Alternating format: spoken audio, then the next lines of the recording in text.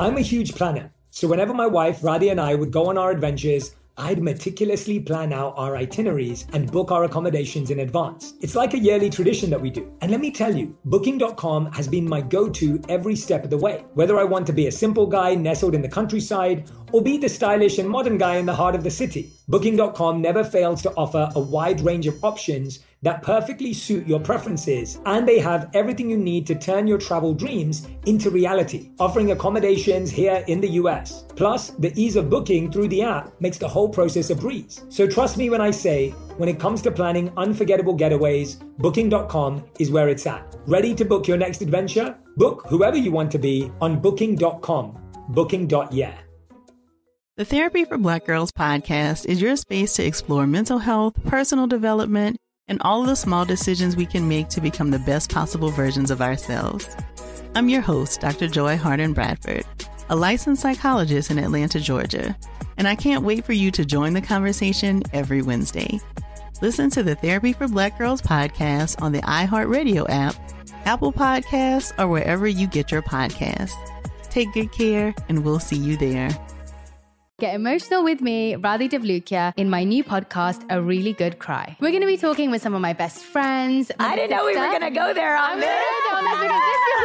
People that I admire. When we say listen to your body, really tune into what's going on. Authors of books that have changed my life. Now you're talking about sympathy, which is different than empathy, right? Never forget, it's okay to cry as long as you make it a really good one. Listen to A Really Good Cry with Radhi Devlukia on the iHeartRadio app, Apple Podcasts, or wherever you get your podcasts.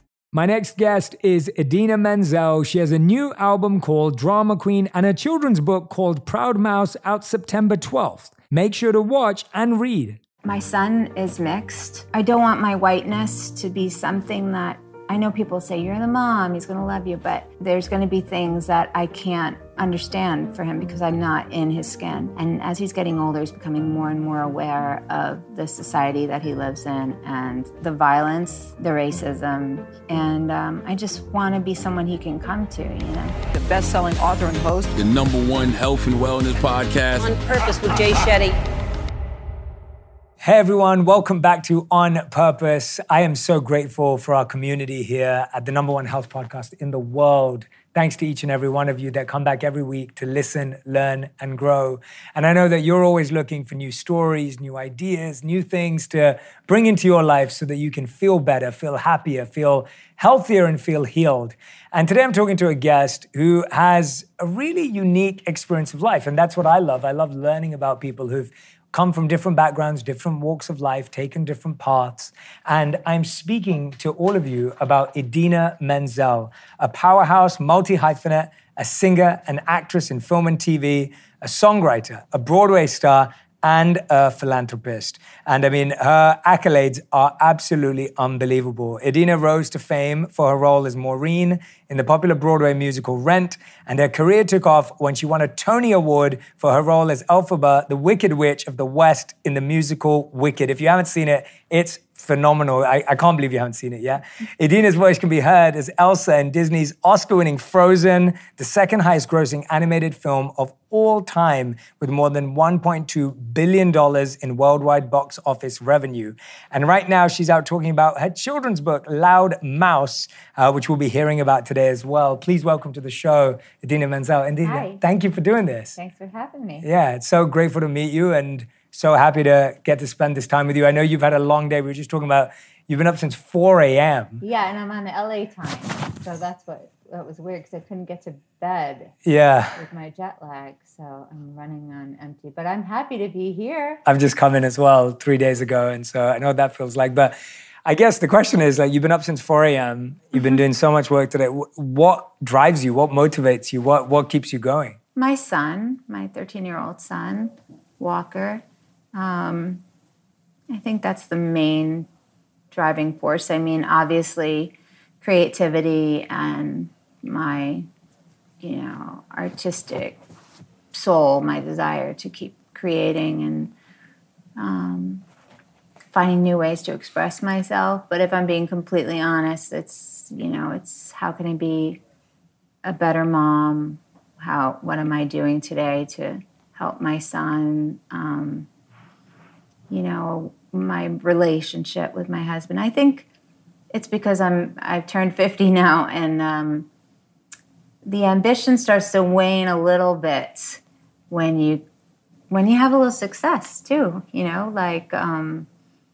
Start to feel okay, like I can afford to pay for his schooling, and I can pay my mortgage, and I'm doing wonderful things and working with terrific people, and so I can relax a little bit. When I was younger, I was just pounding the pavement so hard, and really, I believed in myself, but I was just really working hard and playing gigs everywhere and trying to get noticed. And so at this age, it starts to, you go, okay, everything's going to be okay, And so you want to give a lot of energy to your relationship, your marriage, to your child. And that's why this children's book is sort of an organic step in the evolution of things, because people always ask me to do one, because I guess my trajectory of characters and this sort of Elphabas and Elsas and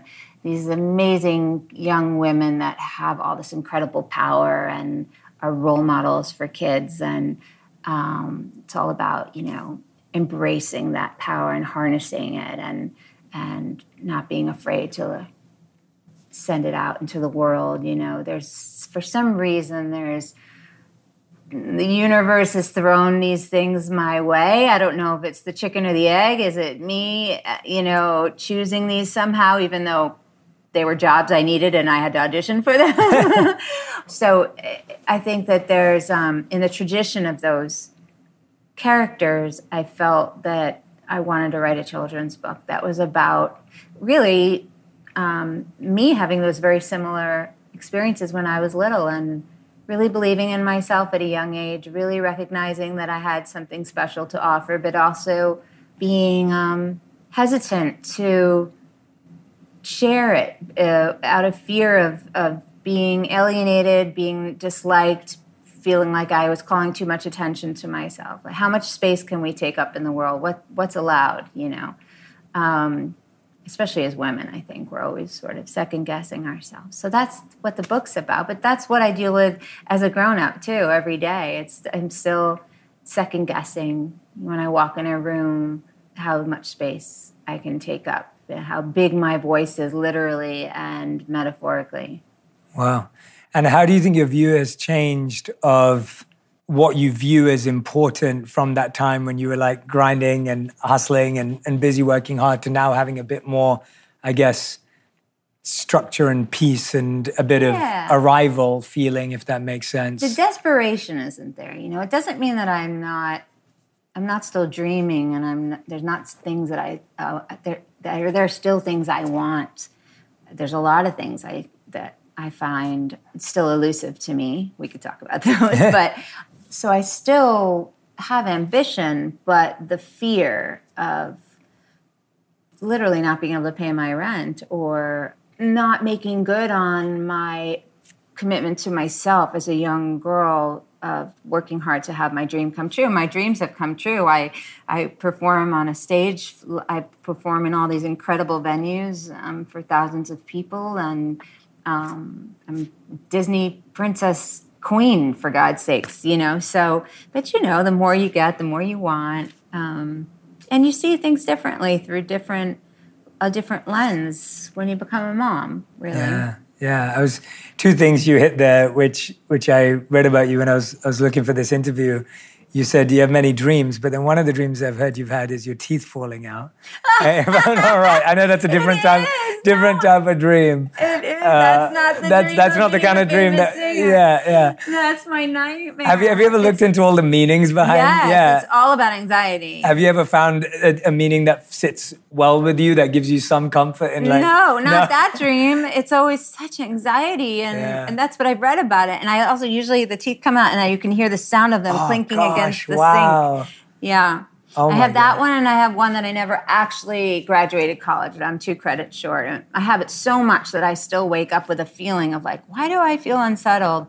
Oh, you think you didn't graduate? I go, wait, no, I was there. I got my diploma. That's so funny. Yeah, I get the dream of like, I have another exam again. I think that's the one that sets me up. I'm like, no, I don't want to do another exam. I've done enough exams in my life. But no, that's interesting. And yeah, that lack of control, I think that's what I've seen it as well. Like when you're losing your teeth in a dream, it's like feeling like the anxiety around losing control. Yeah, and then I have cracked a tooth on a bagel, so I was like, my nightmare's coming true. On a bagel? You know, whatever. Yeah, oh my gosh. Yeah, it was a hard bagel. Yeah, that's and hearing the teeth, that sounds, sounds make me very like squirmish. I feel like sounds are tough. And then also with working hard, I mean, before this, you used to, well, not before this, a long time ago, you used to perform at bar mitzvahs and weddings. Yeah. Which one did you prefer? Was there a better one? Well, I went through different phases. When I was 15 years old, my parents divorced.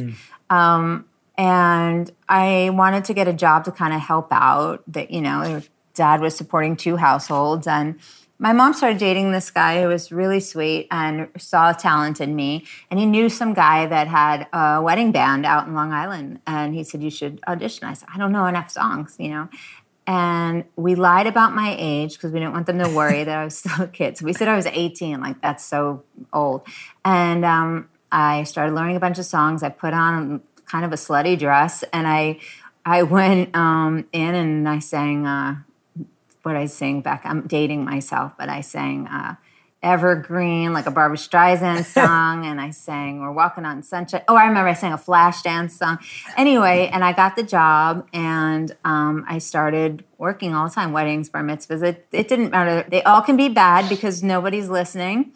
They can be really wonderful, especially for a young girl becoming, trying to figure out my identity as a vocalist, having to learn so many kinds of genres of music, you know, like Motown, pop, rock, jazz.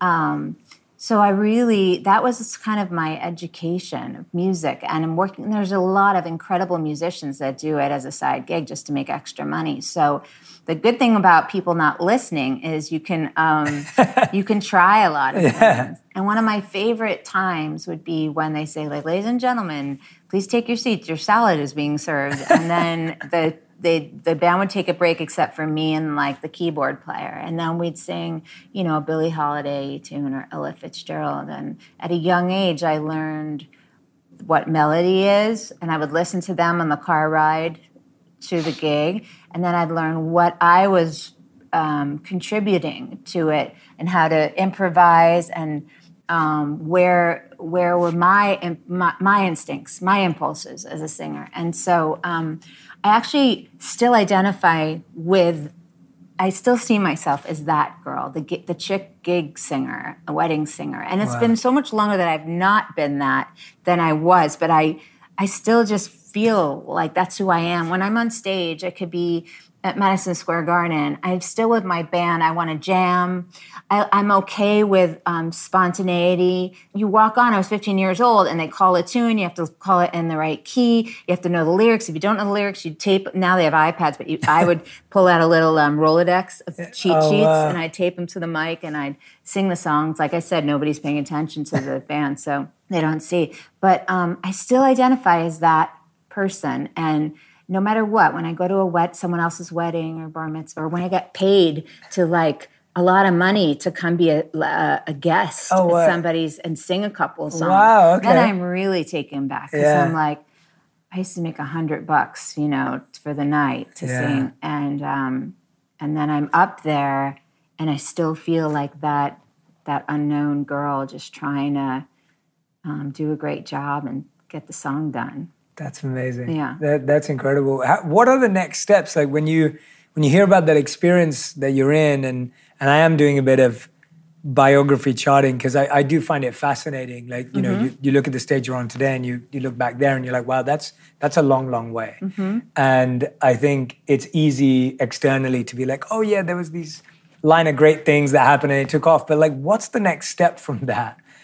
Like what part of the timeline? Like pretty much immediately, like after you're doing that, I'm guessing, is that building your confidence? Is it just allowing you to pay for a few things on the side? Like, what is that doing for your creative career? To be a working singer, to make a living as a singer, especially at that age, was a source of deep pride for me.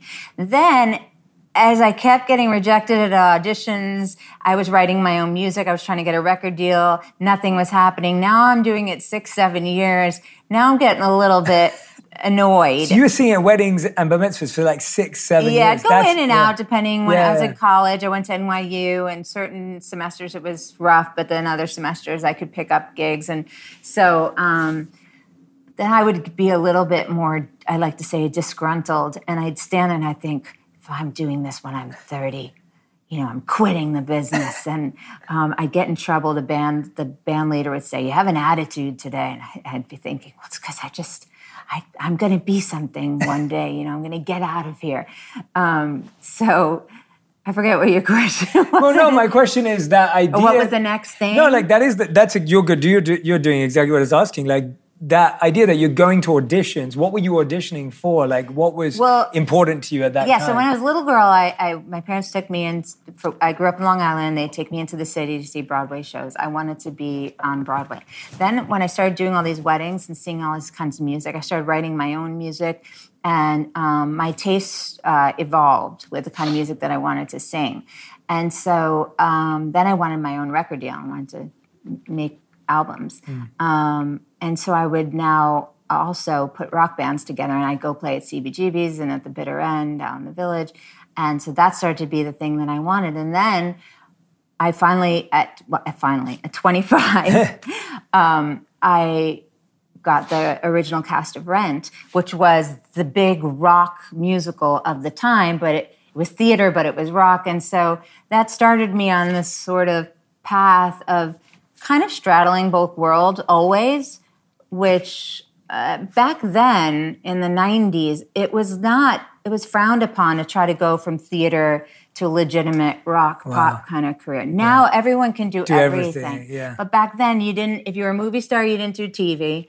And if you were a theater person, you weren't going to be, people wouldn't believe you as a rock star. But here I was kind of in both. And so I did that dance for a long time. And now you get to the point where you've done so many different things and I put out so many kinds of albums and that I can get on stage and I don't care that I'm one particular style because now my body of work is who I am. Mm-hmm. But it's taken me all that time to feel like I have a story and an identity. Because back then it was like, well, who are you? What kind of singer are you? What are you going to be? What do you represent? And I'd say, well, I can do jazz and I can do Motown and I can do Madonna and Whitney Houston and rock and roll. And so my versatility was my curse. Wow. And what were you doing by age 30? Because you said if I'm doing this by 30, I'm going to quit. What were you actually doing when you were 30 years old? I was in a workshop of Wicked. Okay, so I was hired to develop Wicked, which was a 5-year process. Wow. And after every workshop of that, I always thought they were going to replace me with someone more famous or something. And so I always thought I was going to get fired. So the fact that I actually got to the Gershwin Theater when I was, 32, I was like, oof. You always think you're going to get fired in this business. Yeah. So when they bring you in to develop, and part of my ignorance, just because I don't know. So like they're bringing you in to develop some, what does that actually mean? Does that mean you might make it into the show or you're in the behind the scenes? Like, they say that they're looking for their muses, you know, and so they'd like to find the people that they are writing for because the composers are writing and for your voice, and which is like the greatest honor. Rent was like that as well. And most of the things I do, because they're original musicals, they go through these long developmental processes, which I love. I love standing at a piano and an incredibly talented composer like Stephen Schwartz or Tom Kidd or Jonathan Larson, and they figure out where my voice sits and how they want to write something so that I can soar, and the character can soar. Sometimes that gets confused, but or it's one and the same, I guess. But I love that process so much. And what it is you go in a room, usually in like a regular rehearsal room, and sometimes they only have the first act. sometimes they have the whole thing, but then you do like a little reading of it for a bunch of people, investors, and then everyone gives notes, and then 6 months later they've scrapped a bunch of things. Maybe they took a song out of Act 2 and put it in Act 1, and now that offsets the whole balance, and then this part sucks, but this part's really working, and they keep having to, and you just go with the flow, and I find it fascinating, that whole process. Yeah, no, it's interesting hearing about it. As a fan of Broadway, I always have been in the West End in London where I grew up, and then Broadway here. It's interesting knowing how it works, because I think you take for granted that some of these things, the amount of time they take in development before we even see them. It's funny, I did Wicked at the West End for 6 months, a year and a half after I left it here in New York. I always wanted to open a show in the West End. To me, that was the most prestigious thing to do. And I had one of the greatest times of my life. I had 2 Australians starring with me who taught me how to party and do 8 shows a week, which I think I only learned that because they like to take credit for that, but I also think it was because I had already won a Tony. I knew I wasn't going to get fired. I knew how to pace myself 8 shows a week. The pressure was off me, and so I could go to the pub after. Yeah. But when you're in the beginnings of a show, you just you're a monk, and you don't do anything, and you go home and you watch movies, and you don't drink alcohol, and and that can be kind of lonely. Yeah, those schedules seem just insane. I was with a friend recently. They're piloting a show in San Diego at the old Globe Theatre to try and take it into Broadway. And so I was watching her, and she was telling me about her schedule.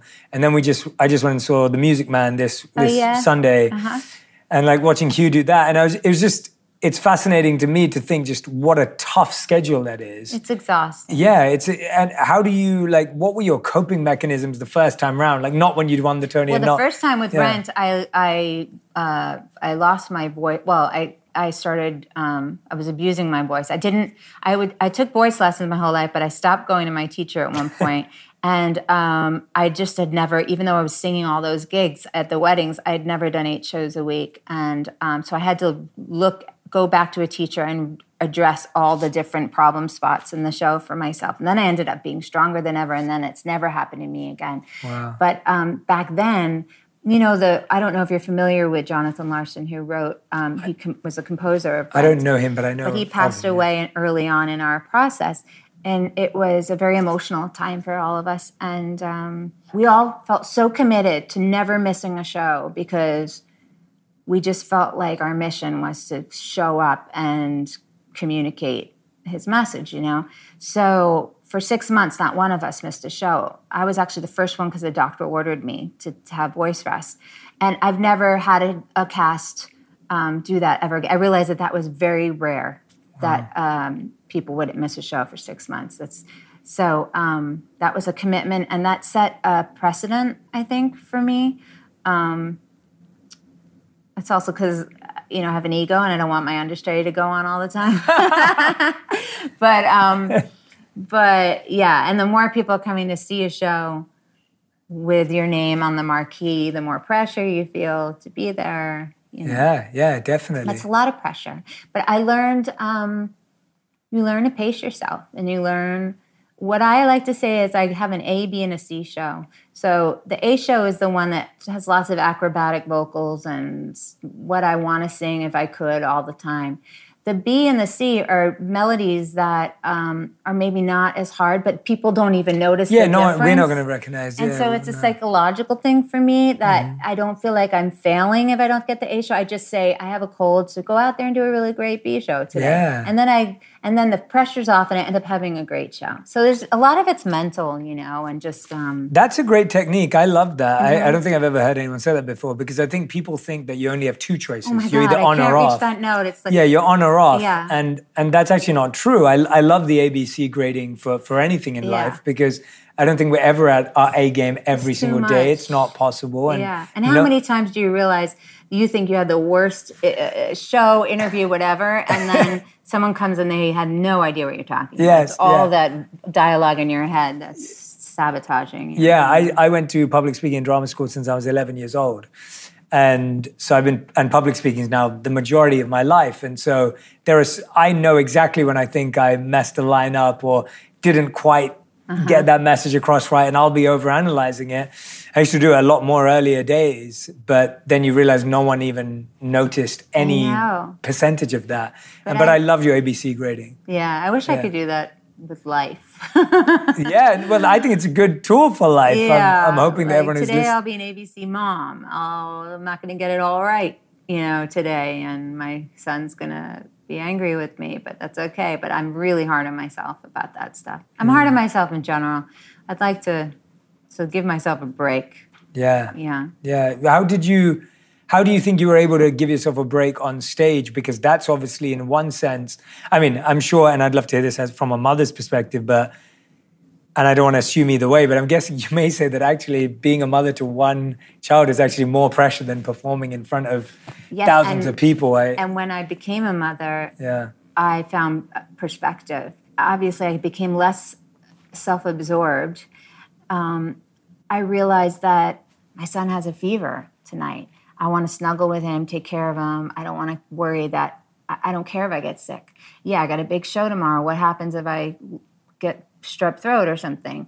Well, it's too bad. I'm not going to sleep in the other room. That's just not going to be, I just have to be with him. So then I'd wake up the next day, didn't get a lot of sleep, worrying about my kid. I'm on stage. What can I do? I'm doing the best I can. I'd have the best shows, because I just, lowered the expectations of myself and for myself. And that's really, it changed my life in a lot of ways when you have something that you care about way more than yourself.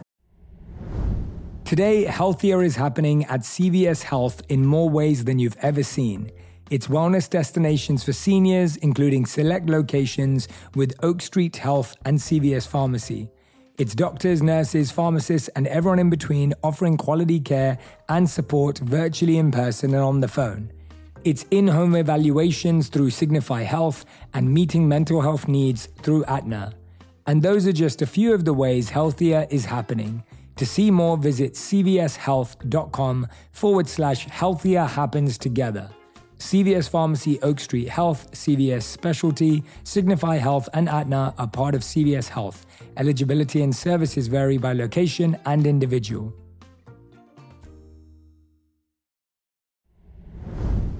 Life can be a wild ride, and sometimes our gut gets thrown off track. So that butterfly in your stomach, it's probably not from excitement. It's more likely from stress or certain food choices you had for breakfast. And Ritual can help you get things back on track. They made a 3-in-1 supplement with clinically studied prebiotics, probiotics, and a postbiotic to support a balanced gut microbiome. Every morning, I start my day with Synbiotic Plus. It's now an essential part of my daily routine. With its blend of prebiotics, postbiotics, and all that good stuff, I'm giving my gut the love it needs to tackle whatever comes its way throughout the day. There's no shame in your gut game. Synbiotic Plus and Ritual are here to celebrate, not hide your insides. Get 25% off your first month for a limited time at ritual.com/Shetty. Start Ritual or add Synbiotic Plus to your subscription today. That's ritual.com/Shetty for 25% off. I'm going to let you in on a little secret. Whenever I travel, I feel like I become a new person. Like that time I explored the bustling streets of New York, I felt like I became Curious Jay, immersing myself in the vibrant culture and sampling exotic street food. And then there was that trip to the mountains, where I transformed into Adventurous Jay, conquering hiking trails and embracing the breathtaking scenery. And let me tell you, Booking.com has been my go-to for all my adventures. Whether I'm exploring the bustling streets of New York or venturing into the serene mountains, Booking.com has a wide variety of options, offering accommodations all across the US and all around the world that suit every kind of traveler. So when you're ready to plan your next trip and discover new sides of yourself, remember to book with Booking.com. Whether you're craving adventure in a cabin, a bit of luxury in a fancy hotel, some quality family time in a vacation rental, or just some chill vibes at a beachside resort, Booking.com has you covered. Ready to book your next adventure? Book whoever you want to be on Booking.com, Booking.yeah. What do you think it's going to take? I love what you said there, and I think everyone can relate to that. I think anyone who's listening right now, if you're a mother, you'll definitely feel it. If you're not a mother, you'll feel it. Like the idea of, I just need to be a bit easier on myself. Like I think most people are very self-critical. Yes. Most people who even come across as confident or even arrogant are often insecure and dealing with something internally. So I'm not an expert, and not an expert. I'm just intrigued as to how you think you're gonna Well, and I'm not ashamed to say, my publicist is here, and she's probably like, "Don't say that," but I take Prozac, and I have help, and because there are some days where I'm people expect me to let it go, and I can't, So I'm doing the best that I can, but. Being in the moment, being present, is just the hardest thing to do.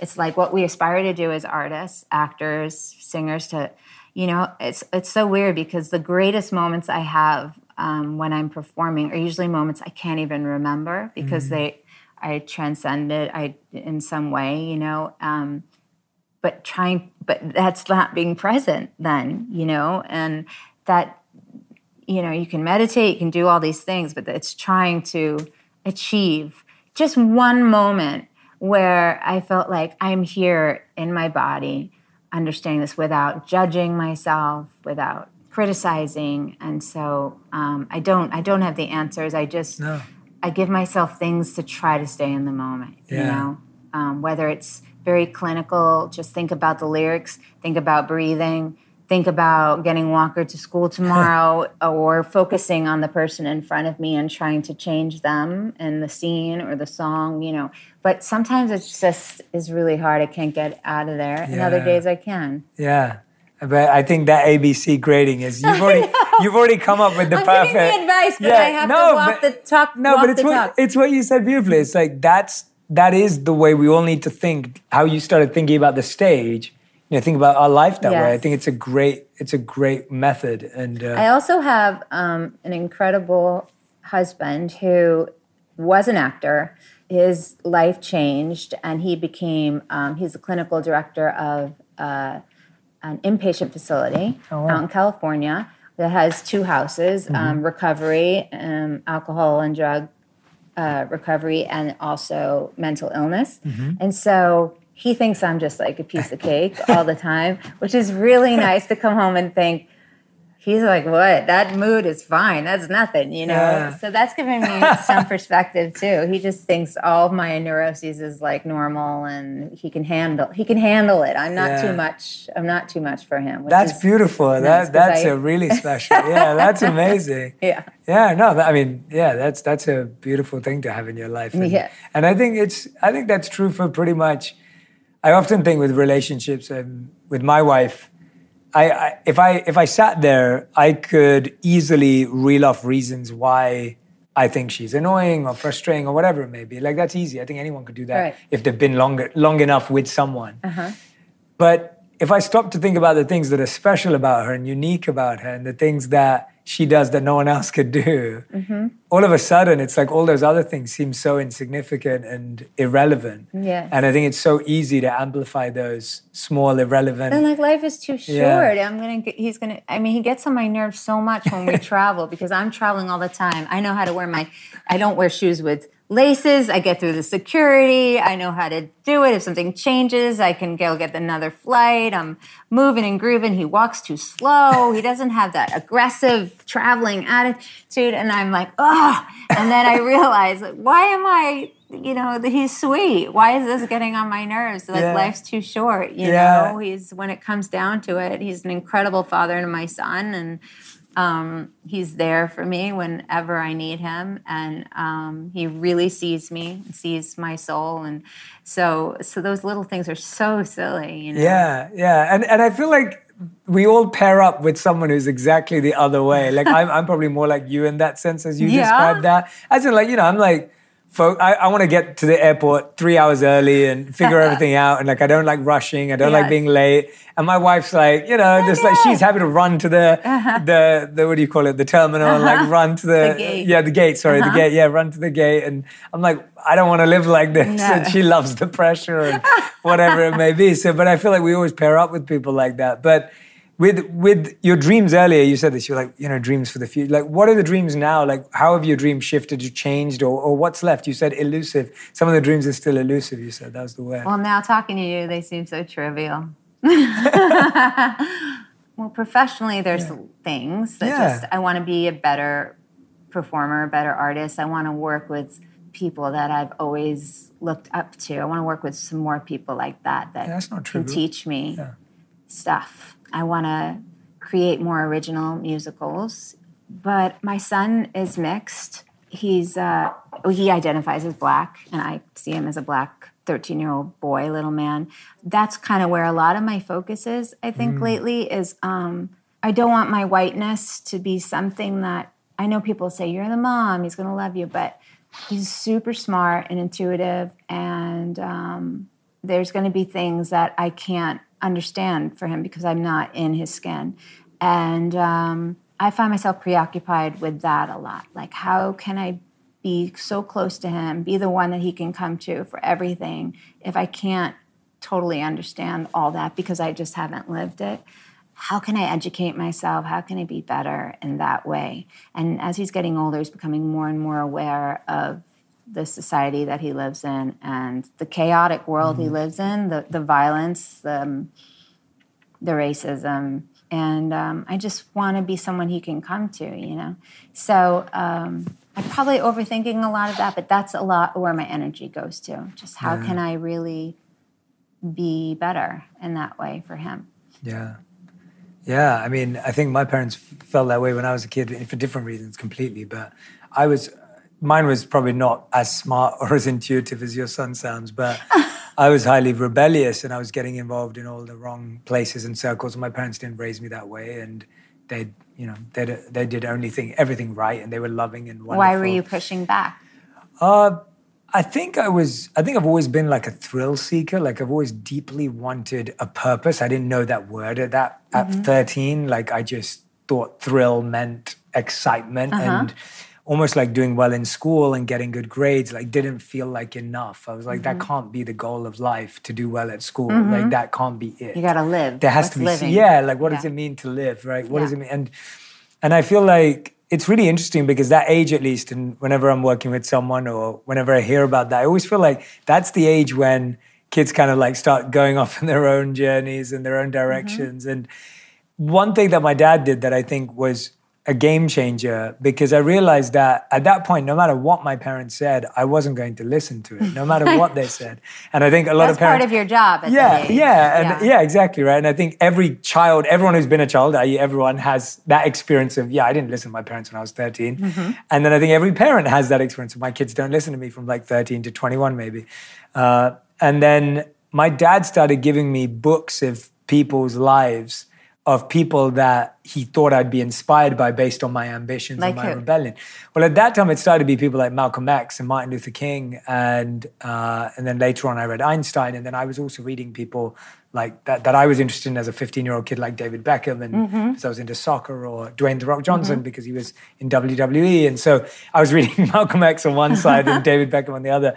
But it was really fascinating to me because it was almost like those people could talk to me at that time in a way that my parents never could, because they had lived experiences or things that for some reason, connected with me and resonated with me in a way that even if my parents said the same things, it would never have connected. And I wonder, hence you writing a children's book, which is where my direction's going. It's like, I'm fascinated by who the voices your son needs to hear right now at this time in his life. Yeah, I don't know if it's mine. No, I don't think it ever is your parents. Not because our parents are wrong. Like, there's that famous quote, I don't know who said it, but it's the day you realize your parents were right, your kids are telling you that you're wrong. Exactly. And it's one of those moments, like, now I'm so grateful to my parents and I can see everything. I'm 35 and I'm like, okay, I value everything my parents did and they tried their best. But in those times, I find like finding the voices of other people that feel like your voice to you, but he can hear it from someone else, feels like I'm wondering, this children's book, was that a way of communicating to, like, what was the purpose behind it? I want him to hear that message. My son's pretty confident. So I think the book comes from my interaction with so many young people through all the projects that I've been a part of, and these multi-generational projects, of really seeing lots of young people inhibit themselves and scorn their unique qualities. And I relate to that because that's how I was. My son's pretty sure of himself. So hopefully that's good. I mean, because I think we all as parents project, all the stuff that I need to work on in myself. When you have a kid, it comes like glaring back at you, Yeah. He's okay with the spotlight, So I don't know if this book is necessarily written for him to help him, because he teaches me. That's beautiful. I am. He said, Mom, when I get my braces off and I go through puberty, this is going to be no stopping. That's awesome. He means that with the girls. He means that with basketball. He means that with everything. So it's awesome. Like, I just need to take a lesson from my son, So I think the book comes from, I wrote it with my sister, first of all, who I'm very close to, Kara. And she's a teacher, an elementary school teacher, a writer, and also specialized in literacy at school. So I wanted to write it with her because she's a pro. And she understood me better than anyone else in the world understands me. She's the closest person to me. She's younger, but she's the wiser. She's the older soul. And it was the two of us writing this together because we experienced it as sisters. I was always loud and singing and taking up all this space. And she was always, am I supposed to know what I want to do at the age of 7? I don't know what I want to do. And so we've been really exploring all of those, those issues. I think so that's more for those kids that are just a little bit hesitant to kind of allow people to see them, and allow themselves to be vulnerable and take a risk. Yeah, that's fascinating. Yeah, I have a younger sister, and we're still extremely close. She's like my best friend. She knows everything about me, and I know everything about her. And I almost treat her like a little child. She's only 5 years younger than me, but to me, that's like, I remember holding her when I was 5 years old, and she was this tiny little baby. Me too, I remember holding my sister. Yeah, and it's one of those very special memories of kind of seeing her grow up and feeling older, even though I wasn't old. But it's interesting, I think, with siblings, it's fascinating to hear that difference also of being okay with one being loud and one being silent, and noticing how neither of those are strengths or weaknesses, although I think it's often imprinted that someone who's loud is more confident and is more right, and that's totally a contradiction, at least in me. I mean, if you saw me at home, I'm actually kind of quiet, and people that meet me, they say, oh, you're actually really soft-spoken. And so the girl with the big voice and singing to the rafters is definitely part of me, but I think we all have these different sides. And then my sister, who is very soft-spoken, she's the one that when I went to watch her teach, she was a TA back in Boulder at CU, and she didn't know what she wanted to do. And it was like some neuroscience class, and she was a TA, and I sat in the back and watched her, and she was unbelievable, so charismatic, so on her voice, so engaging. The students loved her, and I said, this is your thing, you got to teach, you know? So our voice emerges in many different ways, and I think it's a little bit a misconception that someone like me who knows how to produce loud sounds and hit the back row is necessarily comfortable in her own voice in my own life, because especially given that mantle to always sing Let It Go to kids or defy gravity, it's like, I'm not always that example. I mean, I have those days where I can't get out of bed myself, and I have to find my voice as well. And it's so, I hate for people to think that there's this perception of me that I'm fearless, because I'm not.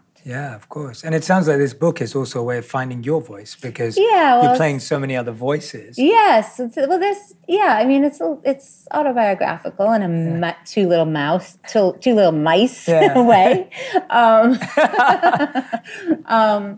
But I love that you chose a mouse to represent. Yeah, because the mouse is so small, but when she sings, she's the joy and the sound of her voice when she decides to share it with the class instead of just keeping it to herself at home. She ends up becoming a huge mouth.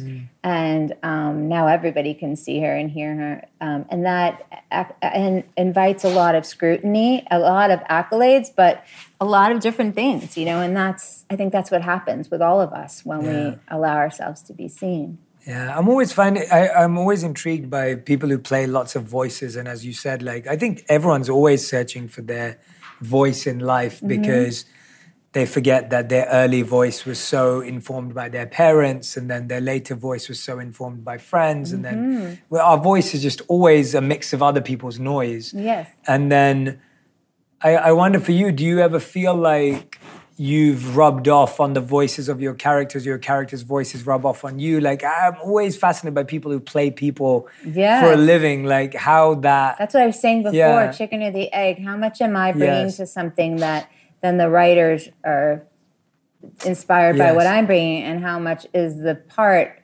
sort of finding me? Which characters do you think rubbed off the most on you in a... Each one was like a gift at the time, you know, like the Rent stuff was really, it was a celebration. That character was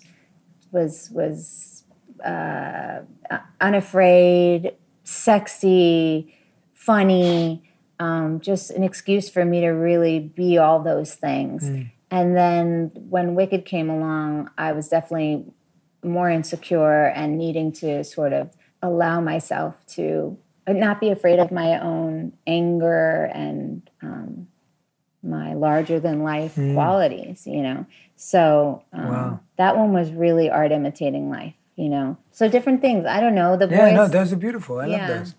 Yeah. No, those are wonderful. It's just, it's just so much, it's so much more, when you're playing someone deeply, it's so much more deeper than just... Oh yeah, they're a character, right? Well, and then you live with them for how many shows a year? Yeah, that's even more than a movie, right? Like even more than a TV show or a movie. It's like this character's and I've had 2 instances now with Rent the movie. We did it 10 years after I left the show, and then I have this sequel to Disenchanted coming out now, and that's 15 years later, and it's kind of fun to revisit a character years later, because it's just, you see how like life has informed who you are and how you approach the character now. It's really, I find it really fascinating to go back and see that. I threw caution to the wind a lot. I didn't have as much process when I was younger. Just kind of like was raw and in the moment and spontaneous and in the moment. But the older I've been getting, the less in the moment I am, because the more you're aware of how far you can fall, you know, and you get in your head. So, I don't know. Yeah. What's something that you feel you used to value that you don't value anymore?